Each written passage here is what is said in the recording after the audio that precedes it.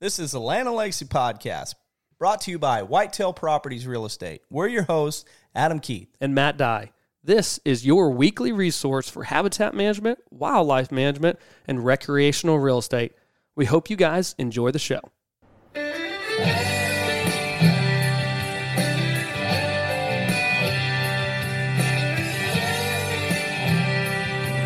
Alrighty, guys, welcome back to another Land and Legacy Podcast. I am coming to you from the great outdoors. Chad, I'm outside. I know you're in south central Missouri today, and this little stretch of weather we had is been amazing. Yesterday, I made sure I went to the field today. Oh, 100%. There's no way. While. There's no way to be stuck inside after these 2 days. It was like a lot of rain kind of Sunday, Monday time frame, and then on the back end of this rain front we've had, I mean, it's been 75, sunny, slight breeze. It's just been absolutely wonderful. Kind of gets you ready for season, you know? Oh, yeah, and it's going to turn hot again, so it'll get rid of those thoughts. No doubt. I did see, though, after this little mid-August cold front, cool down, whatever you want to call it here, I feel like it's kind of not bad, but it feels wrong to say like a cold front when it's not in the fall and winter and the hunting season. Just seems wrong, but I mean that's what it is. Yeah. But have you seen the little surge and increase in mourning doves since then? I have not, I'm in timber area. So. That's true.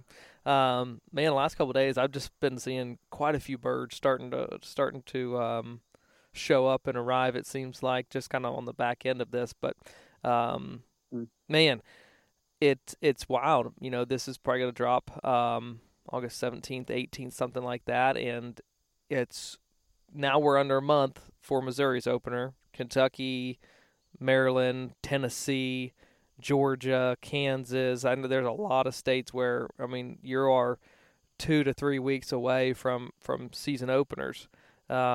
And it's just it's rapidly approaching. But I wanted to do a podcast that followed up a podcast that Adam and I did a couple weeks ago when we were chatting about all the things to get done during the month of August, or things that you should be considering getting done. What's the management window essentially kind of look like? And that kind of leads us into today's topic. But before we get into today's topic, let's give a quick shout out to Onyx. Onyx has been a partner of Land and Legacy for a good while now. We just had Jared Larson of Onyx on the podcast, so hopefully you caught that. And we're up to speed now on a lot of the new updates regarding the Onyx app. Guys, you do need to integrate into that app. It is amazing, and they're constantly evolving, changing, updating the user friendliness from a land manager and a hunter standpoint. It's not uncommon to communicate with Jared and be like, hey, can the app do this? And be like, oh yeah, dude, we got that already, or send them ideas. So they are very, very into that up-to-date kind of nature and really just making it as user-friendly for folks like you and I who are in the field constantly and using it all the time. So make sure you're utilizing it. And if you are new to the app, guys, check out the code Legacy20. That gives you a discount, 20% off their Elite membership, which has a lot of other goodies within that Elite membership. And then don't forget to use the desktop version of the app as well. Very, very handy. And some of their new releases are out on desktop and not the mobile app yet. So, with all that being said, Chad, today we're talking about the differences, the pros and the cons, the scenarios in which you'd use them, but the differences between basal bark treating, Hack-n-squirt, and Girdle and spray. And these are techniques. We've done I'm not going to say a similar podcast, but a similar in the nature of breaking down the different techniques. We did this back earlier the year, kind of the turn of the year, when everybody was thinking about timber stand improvement. So that kind of January window, we talked about the different techniques of felling trees or treating trees. But this comes into a different scenario because now we're incorporating basal bark treating, and I think that most people are just unaware of, honestly, what that really is. They've heard it, they've read it, but they don't really truly understand where you would use that and how you even do it. It's a very limited technique. Mm-hmm. Like it's very specific in what you can do with it. Mm-hmm. It's not like you can just go out through the woods and start spraying the bottom section of every tree and expecting it to die. Yeah. I mean, yep. you generally, it's 6 inches and below. Mm-hmm. Yep. So 6 inches of diameter is what you're saying. Yes. Yes. Yep. So why don't you give a quick definition of basal bark, kind of what it is, what its role is, and then we're going to dive into some of those scenarios. And I want everyone listening, maybe you jot down notes throughout this podcast. Maybe you got a lot of work to do, or you didn't even know this technique was necessarily out there, and the scenarios that we're talking about really hit home for you. And like, I was dreading doing Hack-n-squirt on that, but I could just do this, or I was dreading doing Hack-n-squirt and I could just do this, and be more effective and more efficient with your time in the field. So we've had good responses on podcasts like this because of the nature of we're really trying to hone in on best technique for each scenario. So Chad, what is basal bark treating? So basal bark, you're using an oil as a carrier. The classic one is diesel. Now there's a lot more of the like basal oils that people are using that are a little more natural. And then you're mixing it to, what I've generally done is I mix it in 2 gallon mixes, and it'll be a half gallon of my active ingredient, which is generally for me the ester triclopure, which is Garlon 4, correct? Yes, or Remedy Ultra, any of the esters. That's what you have to be specific on, is so that it will mix with oil. Correct. You try Garlon 3 and it's gonna separate. But what I generally did it a half gallon of the active ingredient and a gallon and a half of my oil carrier. And the reason you use the oil carrier is it holds that active ingredient and actually breaks down the cells of that plant to allow the active ingredient to go into it. Right. So like as we're talking about the application of this, so people know, like, you're spraying this on the outside of the tree, right? That's where the bark name comes from. You're basal walking through bark. The woods, finding the standing tree, and all you're doing is coating the bottom like foot of that tree on all sides. It's full circumference around the tree. Yes. So then that oil is on the bark, and it's generally, what I've used it on is more of the thinner barked trees. Most of the time I did it on honey locust. Yep. Honey locust is really effective on them, especially when you look at how thorny they are. That's something where you can kind of, you don't have to worry about driving over the top or anything like that. We walked through with backpack sprayers. And the last thing you really want to be doing is swinging a hatchet on all those thorns coming off the base of the tree and getting your knuckles poked and this and that. It's really, where I saw a benefit is in places where you cut, say you bush hogged some honey locust off and they stump sprouted. Where it was 5 or 6 stems, and it would have really been a mess to get in with a hatchet. Anything else, if you just cut it off, it's going to be trouble, and then you're trying to get into it. The easiest thing was with a backpack sprayer, and you just sprayed that whole base. We're gonna get into that multi-stemmed nature here in a second. But let me ask you this: when basal bark treating, and there's lots of different ways to It really would just depend on how much, the quantity of what it is that you're spraying. But are you running this in a backpack sprayer? Specifically, which one do you prefer? Because I know really kind of internal guts and everything, if you're having that kind of concentration of heavier oils, you really want a pretty decent backpack sprayer just to make sure flow and it can handle that fluid concentration a little bit denser coming out of the nozzle and stream and everything. So, like, Yeah, everything I've ever seen, I've had contractors doing it, and it was they were using the steel ones, the steel backpack sprayers. I've used the others.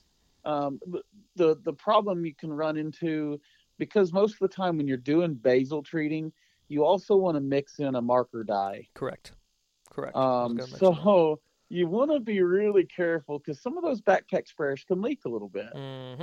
So you end up with blue clothes, blue back, blue hands. Yeah. You end up looking like a Smurf. You're a Smurf crew at the end of the day.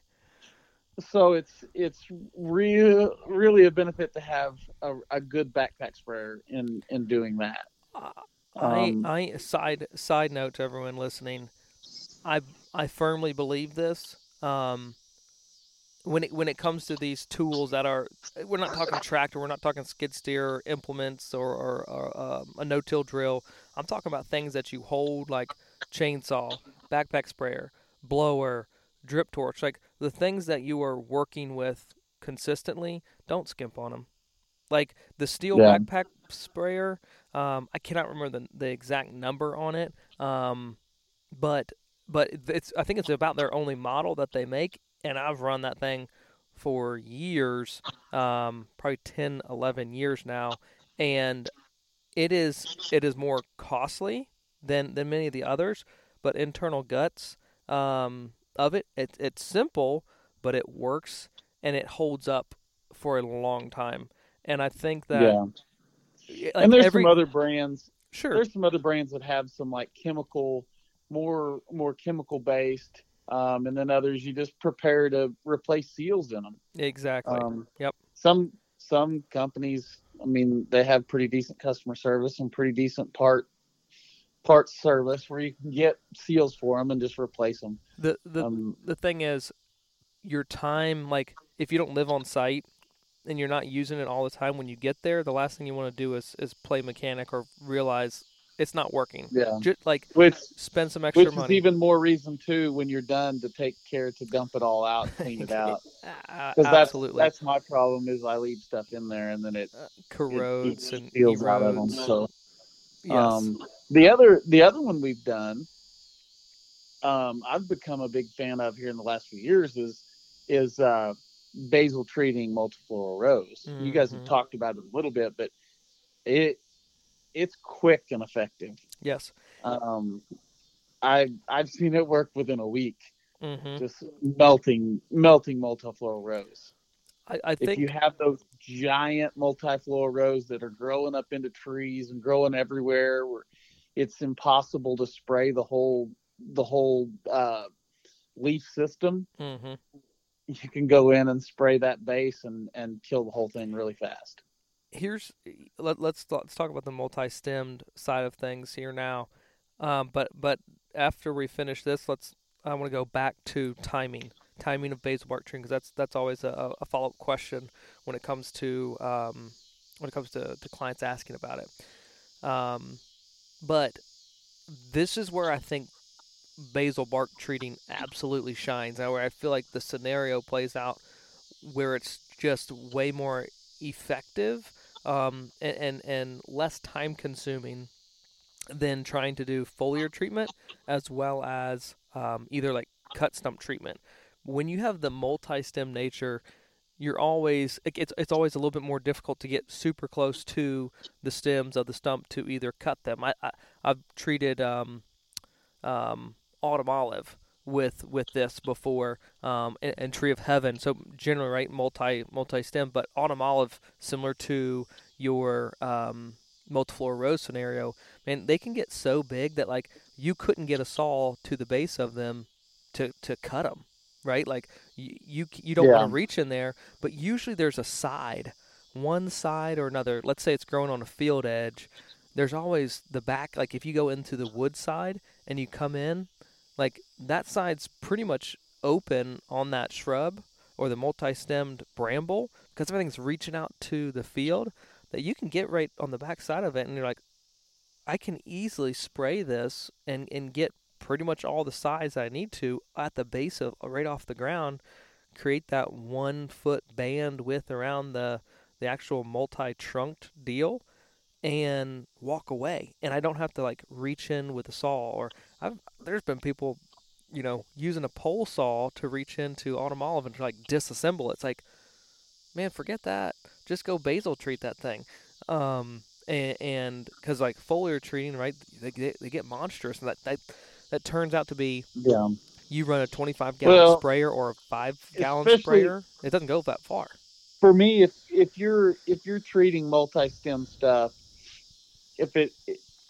especially multi-stem stuff, but stuff under 6 inches, if you're treating that stuff, you're generally dealing in more open stuff, open areas. Yes. One of the things that I have seen in if you're looking at between foliar treatments and basal treatments, you can be much more precise with your chemical. Very much so. As you're getting into that stuff, that 6 inches below, you can get to stuff that's 8-10 foot tall. Mm-hmm. You start trying to foliar treat that. Not only are you killing stuff that your non-targeted species, but you're also exposing yourself to chemical residue a lot more. There's a lot of collateral, and you get that up in the air. You have a wind shift change. You're killing. I've seen a lot of diversity in areas killed out and foliar treating those areas because there's so much drift. Sure. Because they're spraying high, where you could go in and basal treat and kill a small little spot there. Yep. That can be reseeded from the area around you. And someone would say, well, you're using half a gallon of Remedy Ultra or Garlon 4, and I'm only using, 16 ounces of Garlon 3A for every 4 gallons of water, something like that, right? And it's like, I mean, that's true, and I'm using water and not crop oil. It's cheaper to do this. Maybe, but you got to realize that, like, 2 gallons goes a long ways when you're doing that. The other side to that is, I have seen when you're getting into that borderline, that 6, 8, 10 foot tall stuff that you can still treat with basal treating. I've never seen a foliar treatment get a great kill. I think a lot of times it singes the leaves. It's a very spotty. It's a very inconsistent kill on that. Mm-hmm. If it gets to that tall and you're wanting to foliar treat, you need to either burn or bullhog that back and start it over again and get it when it's smaller. When it gets to that size, it's very tough to get a great kill with foliar treatments. Or it goes into our next scenario of the Hack-n-squirt, but we'll get there in a sec. Yeah. But that's if you will, that kind of best case scenario, best use case for basal treating. It can be very effective. I've only seen, let's say, in about all time consulting where there was a timber harvest and tulip poplar, which is very thin bark, and it was anywhere from 1 inch to 4 inches in diameter, but just extremely thick in the regeneration, where it was like, okay, I can see some application here despite being single stem. It's almost acting, because it's so dense in here, as multi-stemmed, to that it would be necessary, or it would be just as effective to probably basal treat these stems of regeneration back in here. But generally, I would result to the next technique for that scenario in most cases. But when you're talking about thorny, when you're talking about anything certainly 6 inches and less or multi-stemmed in nature, I think the basal treating is and can be super effective if you know how to mix it appropriately. and you know how to, or how it's imperative to treat the circumference of those stems. When Chad is like go time for basil, and is there not a go time for basil treating? Every time I've done it, it's generally been in like winter even. Most of the time that I've done it, I think you can get by with you can do it at other times too, but that's generally when I've seen it done. Yep. I think you could get by with it. Like, I think it totally depends on the what's around it. Let's say a pasture, right? And you're trying to kill the multiflora rose, and really trying to promote grass around it. Let's say you do have a little bit of overspray, you're not going to harm that much stuff. But if you're in a wood lot that like you're trying to promote a bunch of forbs in the understory, maybe you don't do that in the growing season. But we've done multiflora rose almost year round. Anytime we think about it or have a patch of it annoying us, and jump in with we use those little sprayers for that. Sure. For the multiflora rose a lot of times, because it's like I honestly don't want to wait in the multiflora rose for much longer than that. Correct. That's it could be a technique where it's like, hey, I'm going to do this because we're here and I know we're going to encounter it.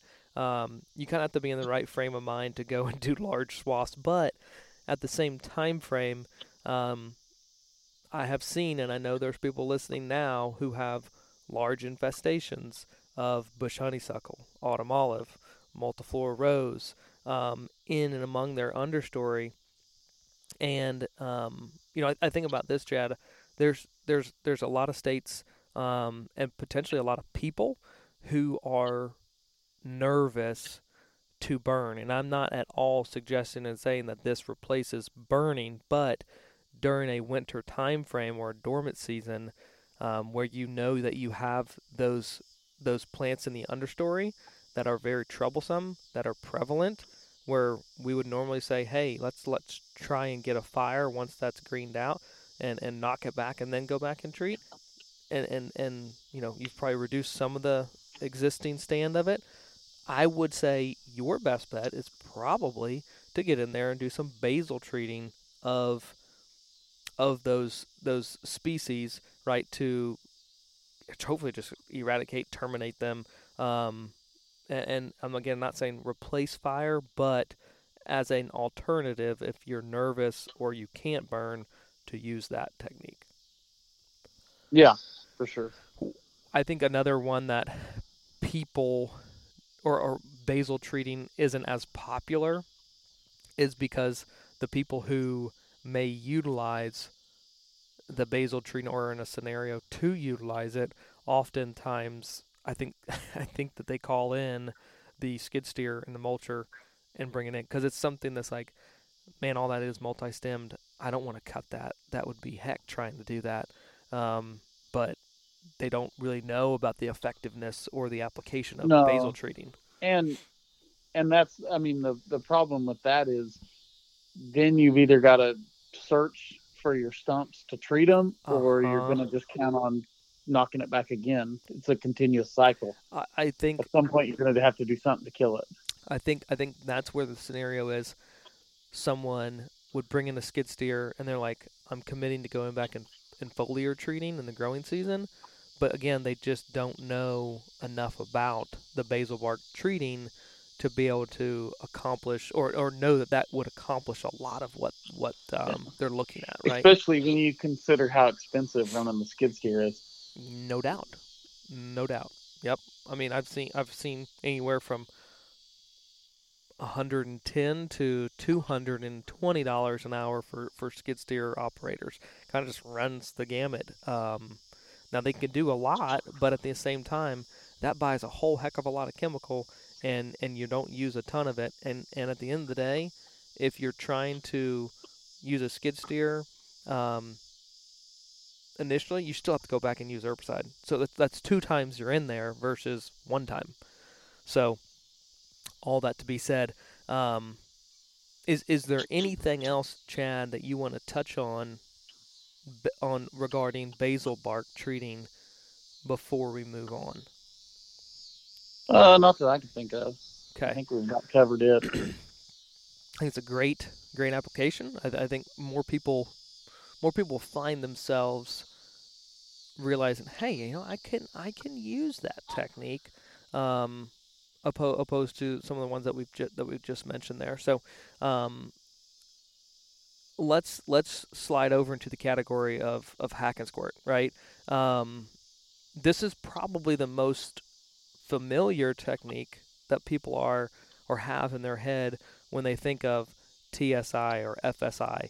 This is pretty common, so we're not going to, I don't think, spend a ton of time on it, but I do want to distinguish when you would use that over basal bark treating and why they're not the same in their use cases. But give a quick synopsis, Chad, on Hack-n-squirt, if you will. I honestly, why don't you give the rundown on it? Because Okay. I mean, I think about it. I don't have quite as much experience with it, just because I mean, Adam and I have been doing it, but for a lot of our stuff, besides quickness with multiple people and not watching out for other people, I've been more of an advocate of chainsaw just because Sure. I like fire to maintain. So yeah, absolutely. And which you bring up good points. I think that we want to discuss, right? Because a lot of this, the differences of basal bark, of Hack-n-squirt, and of girdle and spray, those three techniques, to me, one of the biggest reasons, or how you select which ones you would do, is initial concentration or initial species. What is it you're killing? How much of it is there? What's the density? But then in the long term is, how do you want to manage the site, or how does the site need to be managed? That really then determines that that's the best option for you. It's kind of how you if you will, yeah, weed your way through the selection process of which technique yeah. is best. And to me, it's when you're killing a lot of the undesirables that are bigger than 6 inches,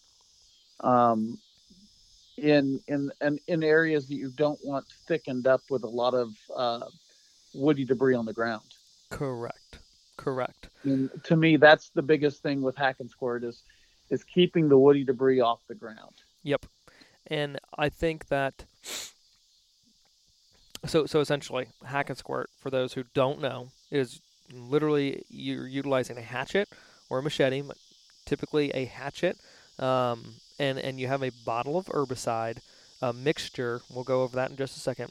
And in one hand, hatchet in the other, and you're going up to the trees. You're identifying trees specifically. You can do it with some shrubs, but typically it is with smaller diameter trees, mid-story trees, or just overstocked growth post harvest. Again, it's just high stem count areas, and you're going in and using the hatchet to make a cut about a 45-degree angle into the tree, and then you're applying 1 squirt of herbicide for every hack, and you do 1 hack for every 3 inches or so diameter of that tree. So if it's a 6-inch tree, you're hitting it 3 times and squirting herbicide into each one of those cuts, 1 squirt per cut. And that will then get the herbicide into the cambium layer because you've severed the tree. You don't need, unlike the basal bark treating, you're not spraying the outside of the tree and letting that crop oil or the oil penetrate, pull into the herbicide into the tree to reach the cambium layer. You're literally severing the bark with the hatchet and placing the herbicide mixture into the tree cambium system itself.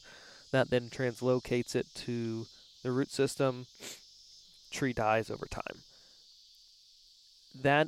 Sometimes this time of year, if you're doing it this time of year, it doesn't take very long for a lot of softwood species. That's correct. That's where Adam and I have been Hack-n-squirting or hack-n-spray in some of our woodland restoration areas, and like the dogwoods and the redbuds. It looked like in sassafras, the dogwoods, or it would look like fall in those softwood species. Oh yeah, they're within changing. A week. They're changing quickly. Within a week, you're already seeing them wilting and turning colors. Yeah, absolutely. Absolutely.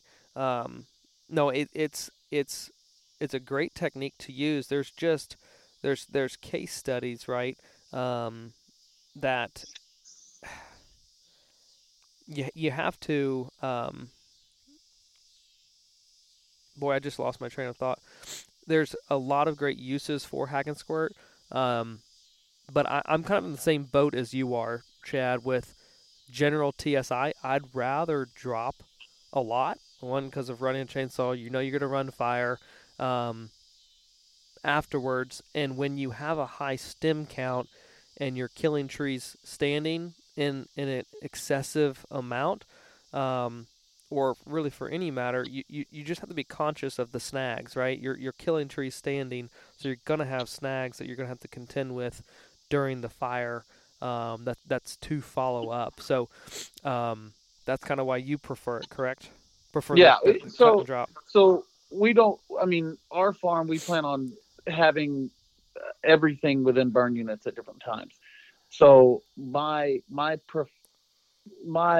I guess preferred method will be the Hack-n-squirt for the most part, anywhere just for the speed of the process and keeping it more open on the ground. Hack-n-squirting everywhere that's not near any fire lines that will be iffy. Right. Any of our fire lines where it's going to be leaf litter on both sides, that will probably want to chainsaw or go in later after we've done this and some of the stuff dies, go in and chainsaw. But either way, if you're doing that along fire lines, you better have a chainsaw with you when you're burning. Oh, no doubt. Because you're gonna have to cut them. I've burned some areas that had a lot of fire kill snags near the line, and it was a nightmare. Right. And that's right where the long-term solution is, like what is going to be best for the site for you to manage it down the road. And so I want to throw out this herbicide cocktail, very popular because of the broad spectrum nature of it. So if you're using Hack-n-squirt, or if you're using the next technique we're going to talk about, Girdle and spray, this would be a great effective herbicide to utilize. But it is known as the Harper cocktail, Trichopyr, Garlon 3A.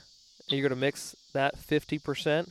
Then you're going to mix water at 40%, 40% of your solution, and then add a Mazafir or Arsenal AC at 10%. So you have to mix in that order. But with the Garlon and the and the Mazafir, those two herbicides together will kill just about anything that's woody in nature. So it has a broad spectrum in which it will kill. So you can treat a lot of different trees and apply that to the cambium layer and move on about your day rapidly. You guys are doing it at let's say great speeds. You're covering a lot of acres, but we did 12 acres in like 4 hours, wasn't it? 4 or 5 hours, I think is what Adam said. Yeah, something like that. This is following up steep stuff too. Yeah, this is following up a timber harvest, but you're still treating like the mid story that wasn't cut. So it's not like, oh well, it's thin timber. Well, I mean, yeah, but like, well, we were also doing it in areas that were the steeper stuff that didn't have the timber cutting on it too. There you go. So it's a good technique to use, but it differs greatly, in my opinion, from the basal treating. Like I see them, some people may like, well, could you do this and do that, or how closely are there? And I think there's a bigger gap between use cases of basal treating and Hack-n-squirt than most people think. Bigger acreages, generally you're going to be doing Hack-n-squirt. I think of the basal treating as the pockets, and it's way more species dependent because of that multi-stem type nature, right? Yeah. Most times you don't have a 20-acre unit of multi-stem species, right? You got a mixture of, there's a lot of grasses in there, or it's dotted autumn olive or bush honeysuckle in an understory of trees. Like, it's just, you don't typically go and have a 20-acre unit of just high stem count single stems, or maybe it's a clear cut from years ago, and you have a lot of, double or triple trunk trees, but not where there's 6 or 7 stems coming out the same location. Yeah. But it's a good technique. I don't think it's the gospel truth when it comes to timber stand improvement.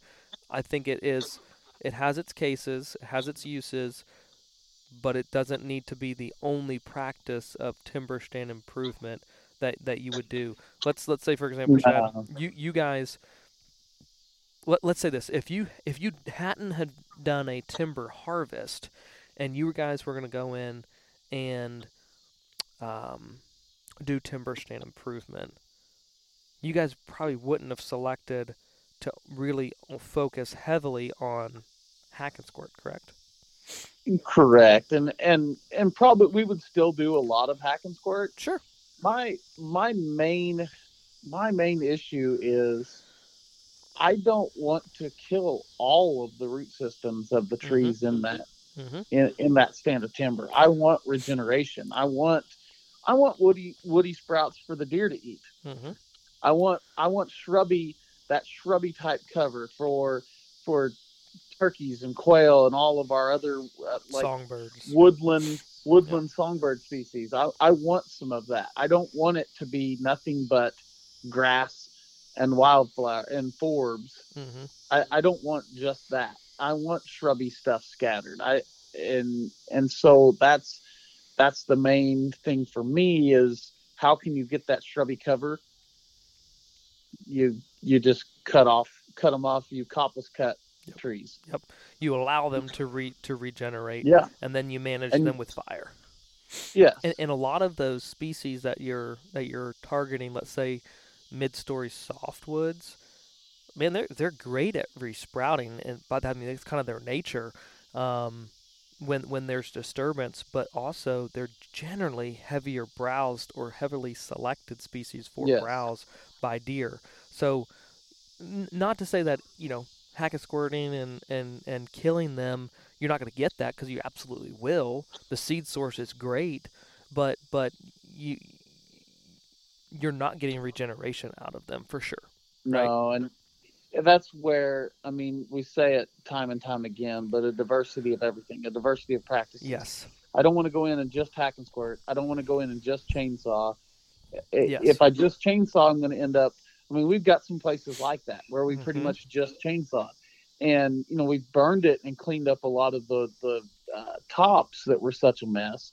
But we've got a lot of woody resprouts that we're going to have to burn very frequently to manage those, or go back in a few years and do some Hack-n-squirt or some basal bark to knock those back for sure. Even more, just to thin them down to add a little more daylight in. That's right. Yep.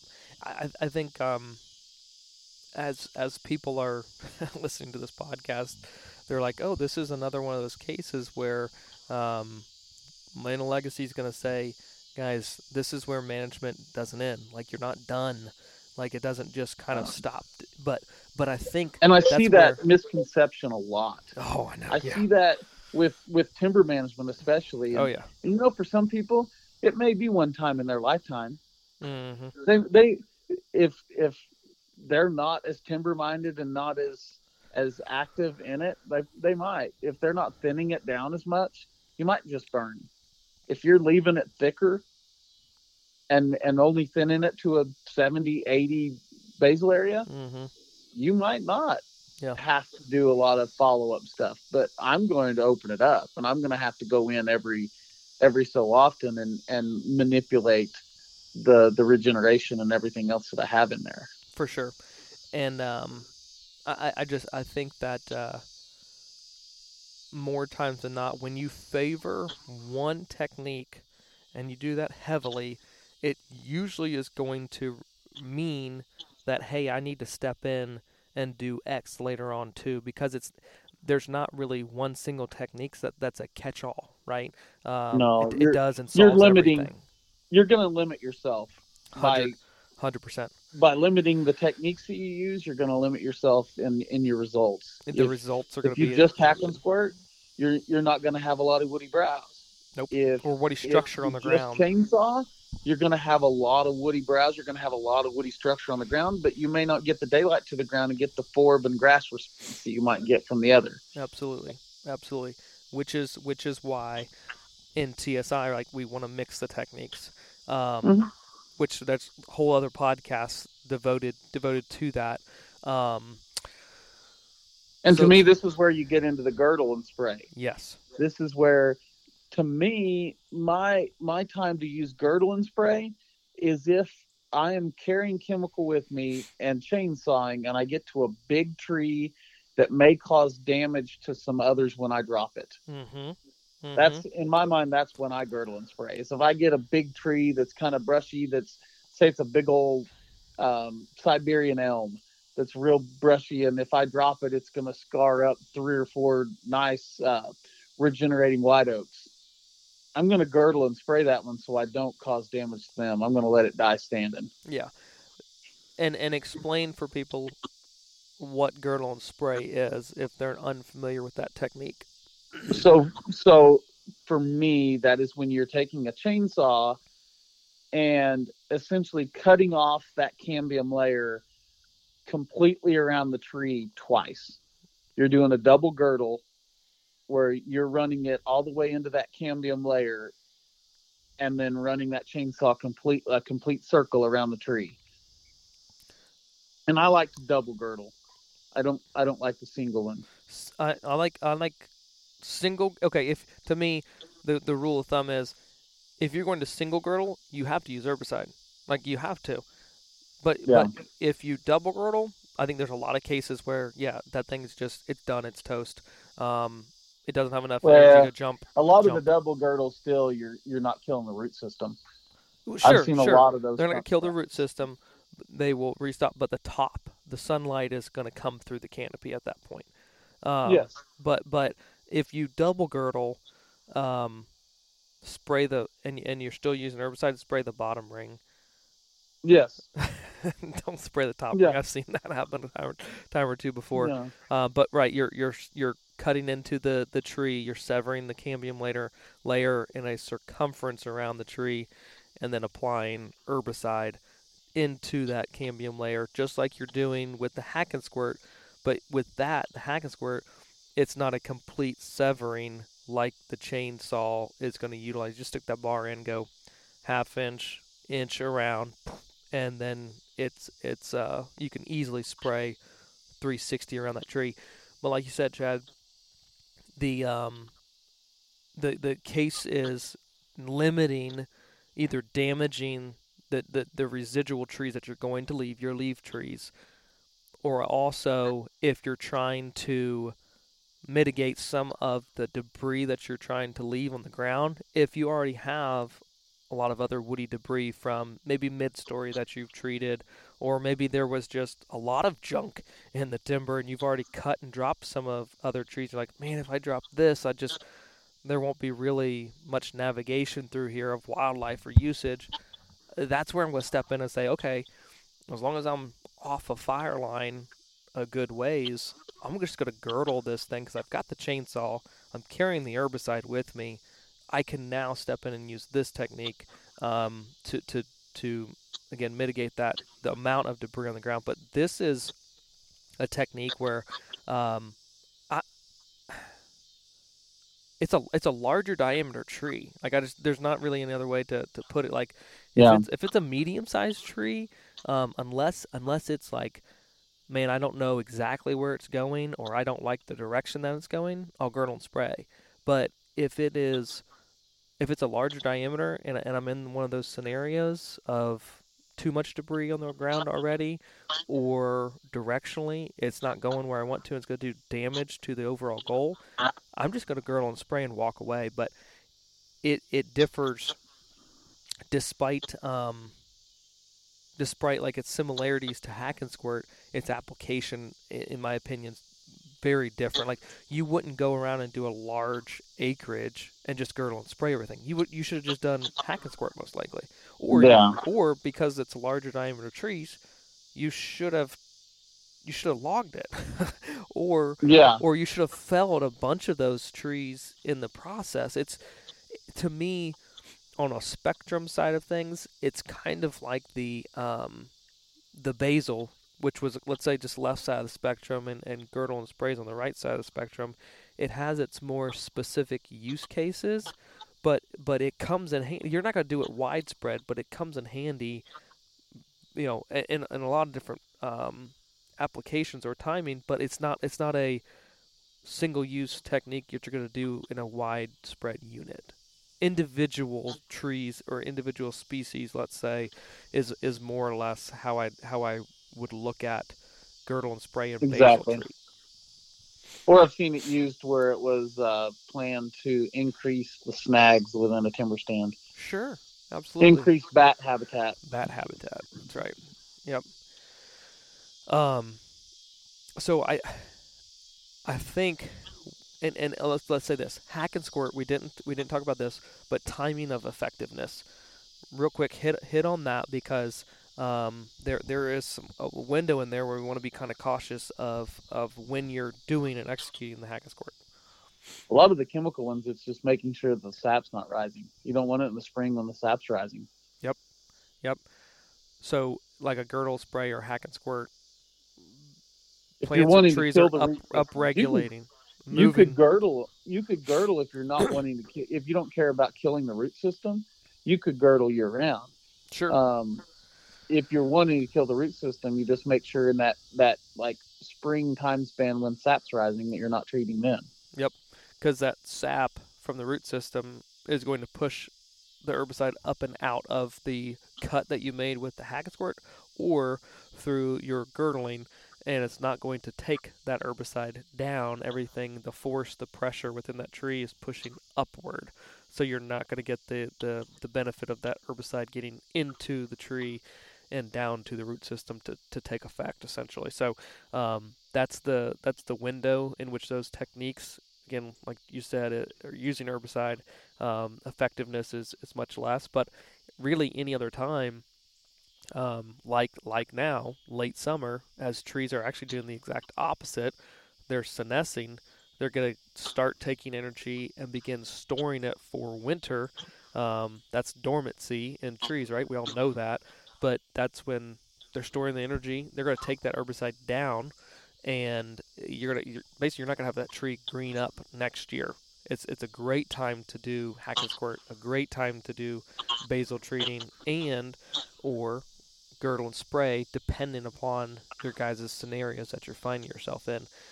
I know there's a lot of people, though, Chad, who are like, yeah, but you guys opened up the podcast to talk about how close we are to deer season. But I don't think there's really a time frame where right now, if you're staring down the barrel of, man, I've got a lot of timber work to do, and step in and do it. Because you can do and cover a lot of acreage, like we talked about with these different scenarios, and do it quickly and get out of the, just get back out. Like, it's a perfect time to do it. Let's face it, you're not getting any younger. Yep. If you can find an excuse for about every time of the year, 100% you can. Legit, you can break it down. It's like burning. When you hear people talking about, well, I don't like to burn this time. I don't like to burn this time. You limit yourself so much that you don't ever do it. You're never going to get it all done. You have to prioritize it. Why not just do it year round? You can prioritize and pick other areas. Sure. You can limit certain areas, but I mean, we've been doing this for multiple years where we're working right through hunting season, and it doesn't seem to be affecting our results so far. Yeah. I think there's those times and there's those places, right, where it's like, okay, yeah, we're not going to go there and do it, but like there is, let's just say you've got an 80-acre tract. Well, do half of it, or you realize, wow, I can move through this really fast. I'm going to get, 2 or 3 buddies. And if Hack-n-squirt is your technique to do, go and do it in like a 2 or 3 day stretch. Yeah. And it's done. Like, it's done. Yep. And It's all next done year, and you're out of there. the next growing season, you're looking at a completely different woodlot. Like, Yep. that's the power of it if you just commit to it. But, like, stop thinking you're going to run everything out of the country and into the next zip code because you're terrified of a little bit of disturbance. Home site fidelity, core area, that research is very strong. If a deer gets bumped, he's going back to home. Like, he knows where it's safe and he knows where the resources are in that core area. He's coming back. Just go get the work done, and you'll be way better off, and the property will be way better off in the years to come. For sure. Chad, anything else that you want to, insight you want to give to people regarding these different techniques, kind of the breakdowns here? From the first couple days, Adam, or I guess mainly the first day we did it, if you're doing Hack-n-squirt this time of year, make sure that you're wearing something for chiggers. Yeah, no doubt. Adam and I got ate up man. first day. Ankles turn red, huh? Because it's in some of that stuff that has some borderline glade areas that had a lot of herbaceous growth, and it was loaded with chiggers. No fun. And we both got smoked. Ate up. Oh man. Well, you were killing trees and getting your ankles bit. It was well worth it, I'm sure, because again, you're making a lasting impact on this property, but the future forest, right? I mean, drastically changing the outcome of the next 20, 30, 40, 50 years of this woodlot. So it's going to be cool to see. Well worth doing it right, hitting these windows, and choosing the right techniques for the right practice, the right scenario. Yep. Perfect. Well, guys, hope you guys enjoyed this podcast. Hope you found it informative. Hope you guys will share it on social media. But appreciate you listening, and best wishes this season.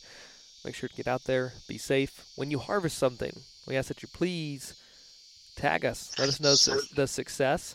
And also note, consulting schedule is being built for 2024 at this time already too. So if you're interested in our consulting services from our team members, myself, Adam, Frank, Kyle, Brady, and Alan, if you guys are interested in the Land of Legacy team, please reach out. Go to the website, click the consulting tab, fill out that information. It's going to send us an email, and we'll get with you. But definitely dates are leaving the calendar, getting booked already for 2024. But appreciate you guys listening, and we'll catch you here next week.